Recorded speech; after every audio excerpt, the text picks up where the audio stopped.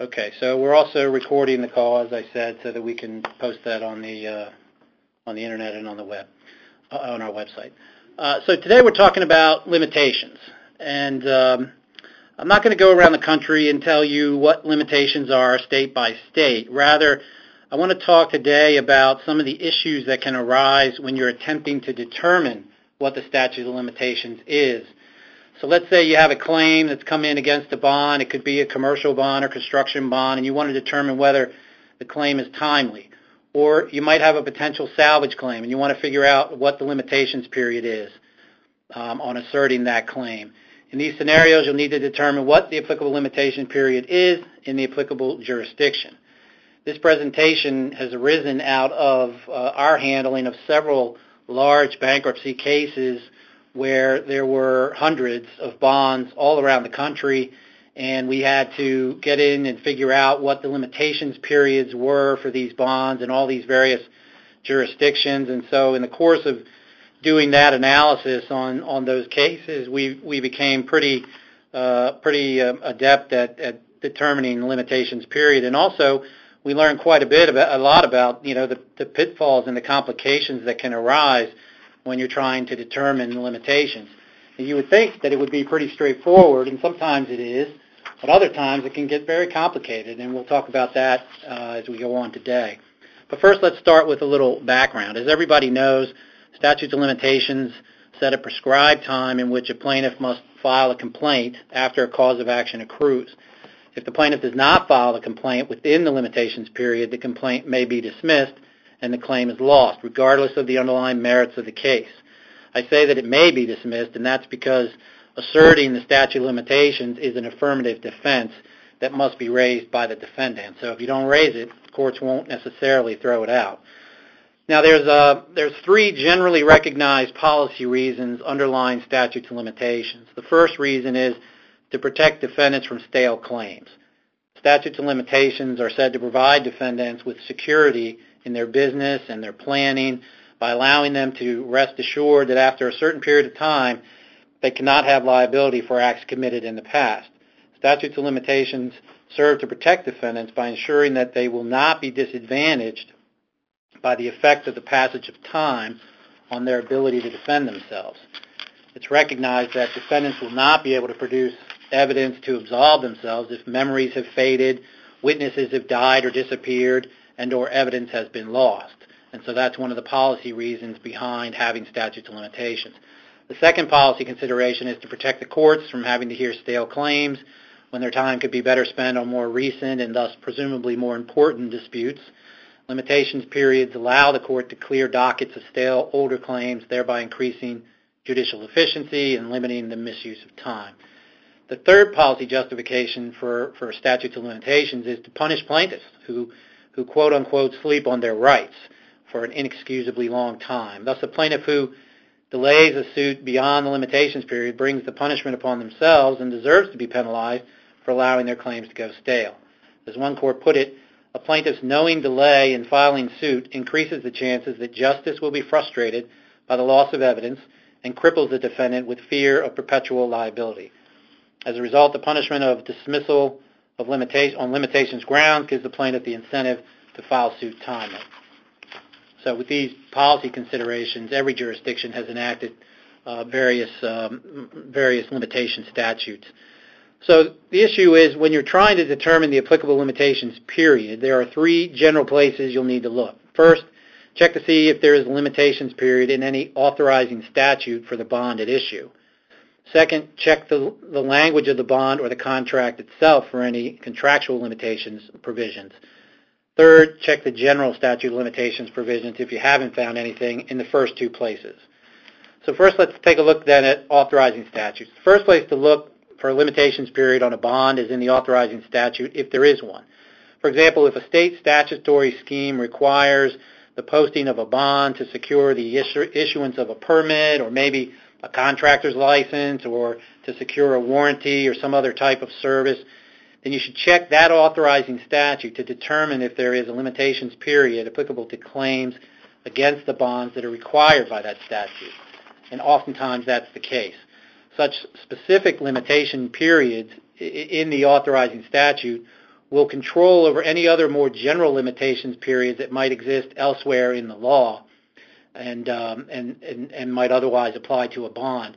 And that's because of a general rule of statutory construction that the more specific statute will control over the more general statute. So perhaps the best and most well-known example of an authorizing statute in the surety industry is the Miller Act and the Little Miller Act. The Miller Acts provide a specific limitations period for a claim on the bond, and that limitations period will govern and control over any other general limitations period in whatever code applies. Of course, in the Miller Act, and Little Miller Act situations, the limitations period in the acts only apply to bonds issued by the general contractor and its surety to the public owner.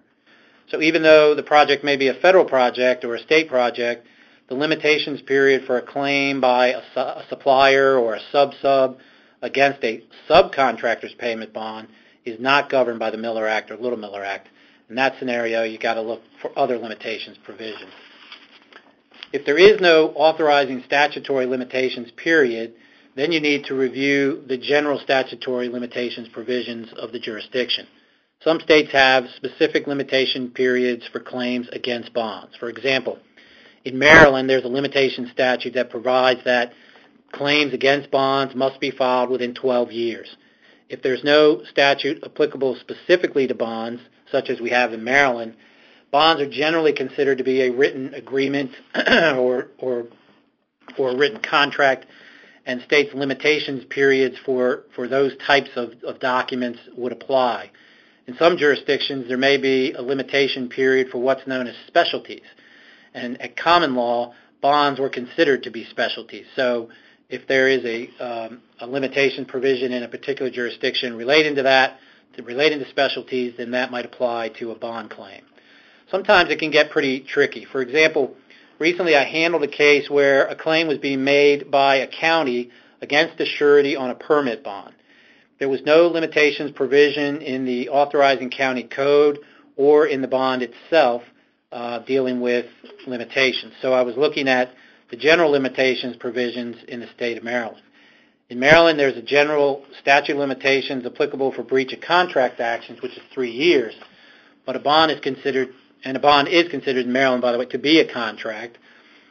So that provision would apply. However, as I noted a moment ago, in Maryland, there's also a specific statute that provides limitations of 12 years on claims against bonds.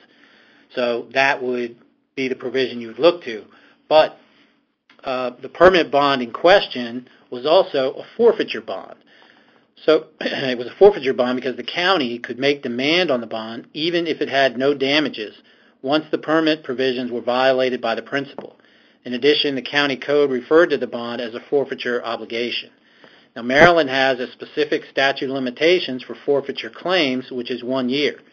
The provision provides that, quote, a prosecution for suit for a fine, penalty, or forfeiture shall be instituted within 1 year after the offense was committed, unquote. Now, I argued in that case that the forfeiture limitation period applied to the county's claim and that the principal's violation of the grading laws was an offense under the statute.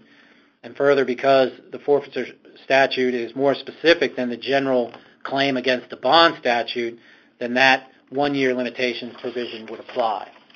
Another example of how convoluted the analysis of what limitations provisions apply can become is found in Arizona. And I'm not picking on Arizona because it can get convoluted in many states. But for this discussion, let's assume we have a claim against a utility bond. The bond secures payment for utility services like electric, water, gas, etc., and states that if the principal fails to pay for the services, the surety will be obligated to pay. Under Arizona law, there's a 3-year limitations period for claims on open accounts. Arguably, the bonded agreement between the principal and the utility company is an open account. However, under Arizona law, the statute of limitations applicable to the underlying debt is not necessarily applicable to the guarantee of the debt. And that's true in most states. Louisiana is an exception to that rule. The Arizona courts have held that a guarantee contract is a separate contract pursuant to which a guarantor warrants that the principal shall perform rather than agreeing to perform jointly with the principal, and such guarantee contract is separately enforceable and independent of the obligation of the principal debtor. Accordingly, Arizona courts have applied a 6-year statute of limitations for contracts to claims against bonds, as opposed to going with the underlying limitations period. However, Arizona courts have also recognized that guarantees are not automatically subject to the limitations period for contracts, and that a determination must be made on a case-by-case basis according to the terms of the guarantee and the nature of the underlying obligation. So right there, you've got, you're just looking for what the limitations period is, and now you've got a situation where you've got to deal with it on a case-by-case basis and try to figure out if there's been any prior case law dealing with the type of bond that you have. Moreover, although a utility bond is a written agreement, the 6-year statute of limitations for a contract in writing under Arizona law may not apply because Arizona makes a distinction between contracts executed in the state of Arizona, which is the 6-year period, and contracts executed outside of the state of Arizona, which are subject to a 4-year statute of limitations. So as these examples demonstrate, the analysis of what limitations provision applies can be complicated by the wide variety of limitation periods under various state laws, the nature of the obligation at issue, and even the facts and circumstances of how or where the obligation was entered into. So another potential wild card in the limitation analysis is whether the bond or contract is under seal. Sealing a document is an ancient practice that originally involved pressing a person's seal or family crest into a hot wax on a document. When a document is executed under seal, it establishes that the contract was made for consideration, and by applying a seal thereto, the signor is confirming the consideration and further authenticating his or her intent to carry out the contract. A seal can take many forms. It can be in the form of a stamp, an impression, a scroll, or even just the word seal, or L.S. after a person's signature. The bond or the contract can also recite that the parties intending to be bound hereby set their hand and seal, etc. In some states, the effect of sealing a document has been abolished, but in other states, it is still alive and well. One effect of sealing a document is that it may extend the limitations period. For example, in Maryland, as I noted a moment ago, the general period of limitations on a written contract is 3 years. But if the contract is under seal, the limitations period becomes 12 years.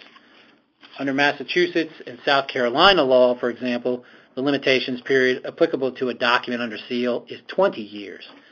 So check for a seal on a bond or other instrument that you're dealing with, and then check to see if there's a separate limitations provision for documents under seal in the applicable jurisdiction. So next, let's turn to contractual limitations periods. Many bond forms contain a provision with a limitations period within which a claim on the bond must be made. These are referred to as contractual limitations provisions. For example, the Consensus Docs 260 performance bond has a contractual limitation period which reads 2 years after default of the contractor or substantial completion of the work, whichever occurs first. The AIA A312 2010 version of the performance bond states that any proceeding, legal or equitable, under this bond shall be instituted within 2 years after contractor default, or within 2 years after contractor ceased working, or within 2 years after the surety refuses or fails to perform its obligations under the bond, whichever occurs first. Now, it appears that the vast majority of jurisdictions generally hold that contractual limitations periods are enforceable. However, there may be a few restrictions on the general rule. Most states hold that contractual limitations periods will be upheld, but only if they are reasonable and the provision is clearly set forth in the agreement. As one court explained, the contractual limitations period must be reasonable under the circumstances of the particular case and sufficient to allow a plaintiff to file a claim after the alleged damage has been ascertained. Whether a contract limitations period is reasonable may be determined by considering the provisions of the contract and the circumstances of its performance and enforcement. I have a case pending now on appeal in the District of Columbia where I obtained a summary judgment on behalf of the surety based on the 1-year contractual limitations provision in the bond. The District of Columbia enforces contractual limitations provisions, and we argued that the provision was clearly reasonable in our case because it was the same 1-year period as the limitations provision under the Miller Act and the Little Miller Act. If a 1-year limitations period was reasonable for purposes of public policy in the Miller Acts, it clearly is reasonable in our bond. So we'll see what the D.C. Appellate Court has to say about that. In some cases, a contractual limitations period may not be enforceable if the court determines that the limitations period violates public policy, such as a contractual limitation on an important statutory right. Finally, a contractual limitation period may be prohibited by statute. For example, in Maryland, the Maryland Code prohibits limitations provisions in an insurance policy or surety bond if the limitations period is shorter than the statutory limitations period. Of course, in Maryland, with that 12-year statute of limitations on bonds in general, it's hard to imagine that any contract would have a provision that's longer than that. So most limitations provisions in bonds in Maryland are going to be unenforceable. Similarly, in Florida, the Florida Code provides that any provision in a contract setting the period of limitations on an action arising out of contract for less than that provided by the applicable statute is void. So you need to be careful when dealing with contractual limitations periods and determine whether such provisions are valid in the applicable jurisdiction and whether such provisions are reasonable. Now, what about a situation where limitations doesn't apply? So this is another wild card in the limitations analysis, and it's a question of who is making the claim. There are several states that still apply the doctrine of, and I'm going to say this in Latin, although, my Latin's not too good, nullum tempus occurrit regi, or in English, time does not run against the king. Pursuant to this doctrine, a limitations period will not prevent a governmental body from bringing a claim against a bond after the limitation period has expired. The theory that no time runs against the sovereign is generally followed in regard to ordinary statutes of limitation unless the state is expressly or by necessary implication included within the operation of the statute. The historical justification for the doctrine is that the government cannot be expected to be as vigilant as individuals are in preserving their rights. Governments are impersonal and thus are limited to acting through agents such as state officials who, as one court noted, are generally few in number and fully occupied with the regular routine of official duties. That judge must not have been to the MVA recently. Moreover, the doctrine is thought to further the great public policy of preserving the public rights, revenues, and property from injury and loss by the negligence of public officers. So there's a dispute among the jurisdictions as to whether the doctrine of nullum tempus should be applied to counties or municipalities. It applies to the federal government, it applies to state governments, but when you get down into the lower levels, there's a question about whether it applies. And some states do not extend nullum tempus to municipalities or counties in any circumstances, and you'll find examples of that in Nebraska and Alabama. In other states, nullum tempus is extended to municipalities, and to the full extent that they apply to the doctrine, or that they apply the doctrine to the state government. So it makes no difference if it's a county or a municipality. You'll find examples of that in Mississippi. The remaining states that have addressed the issue applied nullum tempus to municipalities and counties in a limited fashion using a variety of tests that all sort of center around the same theme. For example, in Iowa, the nullum tempus doctrine does not exempt actions by municipalities and counties from the general statute of limitations unless the action involves a public or governmental activity, as opposed to a private or proprietary activity. In Illinois, nullum tempus applies to municipalities with regard to public rights and property held for public use, but not to contracts or mere private rights. Pennsylvania applies the so-called public-private test to the application of nullum tempus and held that the building of a school was a public function and thus nullum tempus applied and the action was not barred by the statute of limitations. Many courts have observed that the public-private test is difficult to apply. Maryland courts have stated that many of the decisions regarding whether a function is governmental or proprietary in nature are confusing and almost impossible to reconcile. The line of demarcation between private, corporate, and ministerial and governmental, political, and discretionary activities or functions by municipalities or counties is difficult to discern and more difficult to define and sometimes illusory in practice. And so when you look at the law, you'll see in some states they'll say, well, building a school is a governmental function. Some states will say it's not. Some states will say building roads is a governmental function. Some states will say it's not. it's really all over the place, and as these courts have noted, sometimes difficult to apply. One interesting result of the application of nullum tempus is that it can transfer to the surety. So a Maryland court held that a surety, which had paid a judgment owing to the state and thereafter sued a debtor as subrogee of the state, is entitled to stand in the state's position in reference to its claim against the debtor and enjoy the state's exemption from the operation of the statutes of limitations under nullum tempus. So if you got one of these old claims that you paid and you weren't sure if you could go after somebody for salvage, if you're standing in the shoes of the state and that state recognizes nullum tempus, then you might be able to pursue that claim even if a lot of time has passed. All right, so the question becomes, when does the statute of limitations begin to run? Once you've determined what the statutory or contractual limitation period is, the next question is, when does the limitation begin to run? Limitation periods begin to run when the cause of action at issue accrues. Typically, a cause of action is said to have accrued when all of the elements of the cause of action exist. As a California court stated, in ordinary actions, the statute of limitations begins to run upon the occurrence of the last element essential to the cause of action. For example, it is generally held that a cause of action for breach of contract ordinarily accrues and the limitations period begins to run upon the breach. A surety's obligation under a bond typically accrues when the principal breaches the underlying obligation. A surety's indemnity claim accrues when the surety incurs a loss. Accrual can also be defined in the statute or the contract itself. Thus, in the example I gave earlier, the AIA A312 2010 performance bond, the contractual limitation provision provides that any proceeding, legal or equitable, under this bond shall be instituted within 2 years after the contractor default, or within 2 years after the contractor ceased working, or 2 years after the surety refuses or fails to perform, whichever occurs first. So the accrual for limitations period on the A312 bond is defined as the first to occur of those various events.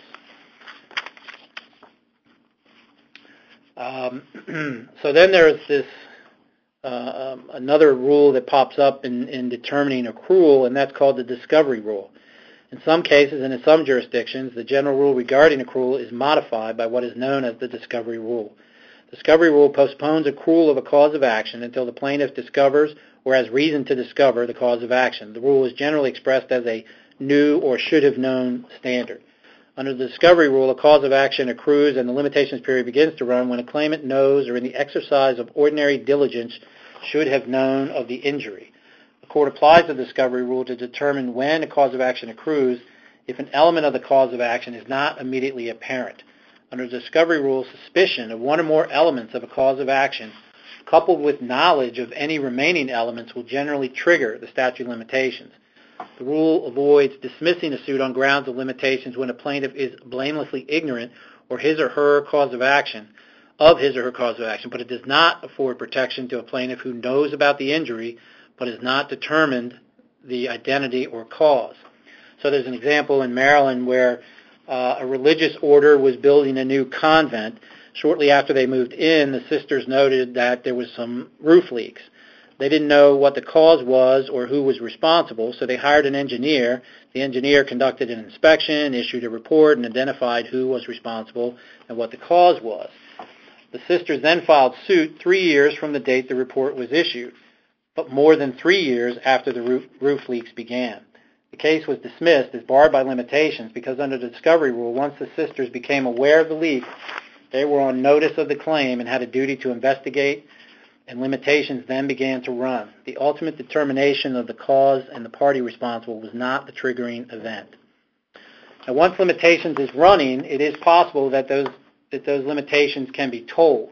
Of course, everybody's probably familiar with a tolling agreement where the parties contractually agree to toll limitations, but limitations can also be tolled on equitable grounds, and limitations can be tolled by what is known as the doctrine of equitable estoppel, which is a well-established concept invoked by courts to aid a party who in good faith has relied to his detriment upon the representations of another. One court in a Miller Act case put it this way: estoppel arises where one, by his conduct, lulls another into a false security and into a position he would not take only because of such conduct. Estoppel in the event of a disputed claim arises where one party by his words, acts, and conduct led the other to believe that it would acknowledge and pay the claim, but then, after limitations passed, refused to pay the claim and refused to negotiate any further. There's an example under the Fourth Circuit of a case where this happened, where the surety came in and was financing the principal and using the principal to complete various defaulted projects, and the principal was going around telling its subs and suppliers that the surety was going to take care of their claims, don't worry about it, everything will be fine. And so when a supplier asserted a claim after limitations had passed, the surety moved to dismiss. And the court held that under the circumstances of the case, the surety's financial control over the principal and the principal and the surety working together to cure defaults and complete projects essentially rendered the principal the surety's agent. And so the actions and the statements of the principal was then imputed to the surety, and equitable estoppel was applied to that claim. Other times, limitations can be told or even restarted if there is an acknowledgement of that the debt was owed or a partial payment is made. Those circumstances can result in the limitations period being told or starting to run again. So that's all I have for today on limitations. Let me close out by, and before we open up for the Q&A period, I want to let everybody know that the next edition of Surety Today will be on Monday, September 11th, 2017 at 12:30 Eastern Time. Our topic will be Understanding Builder's Risk Insurance as a Salvage or Loss Mitigation Tool. Events in the surety industry coming up. It's pretty busy in September. The Perlman Surety Conference in Seattle will be on September 6th through the 8th. The Northeast Surety Fidelity Claims Conference will be held from September 13th through the 15th at Caesars Palace in Atlantic City. And if you're going to be in the Philadelphia area, there will be a Northeast Sponsors Dinner on September 12th at Amada's in downtown Philly. You can email me if you would like to attend, and I'll get the details to you. That's mstover@wcslaw.com. The Atlanta Surety Claims Lunch will be September 17th. The Chicago Surety Claims Lunch will be September 21st. And the Philadelphia Surety Claims Lunch will be September 27th.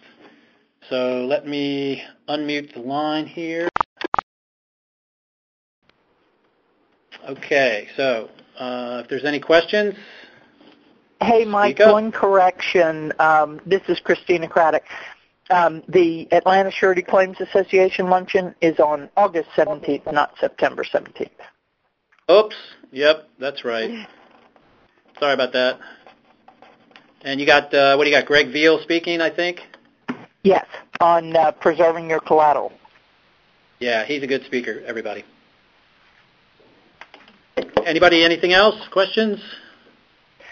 One additional note, Mike, when you were talking about the limitations in South Carolina being 20 years for sealed documents, there's an interesting quirk there because the statute that provides that, it relates solely to real estate documents, bonds for the sale of real estate. And so there is an argument available that even if the other side argues that the bond is under seal and subject to the 20-year limitations, you can argue that that particular statute does not apply to construction-related bonds. It just gives you a little bit of leverage. The courts are not going to give you summary judgment on it, but it's funny with these 20-year limitations period. I mean, that doesn't further any of the policy considerations for limitations. I mean, 20 years, people do die, people do move on, and documents get lost. I can't imagine why they go with a 20-year period. But in any event, any other questions? Any other corrections? Sorry. All right, guys. Thanks very much, and talk to everybody next month. Thank you. Bye-bye. Thank you. Thanks, Mike.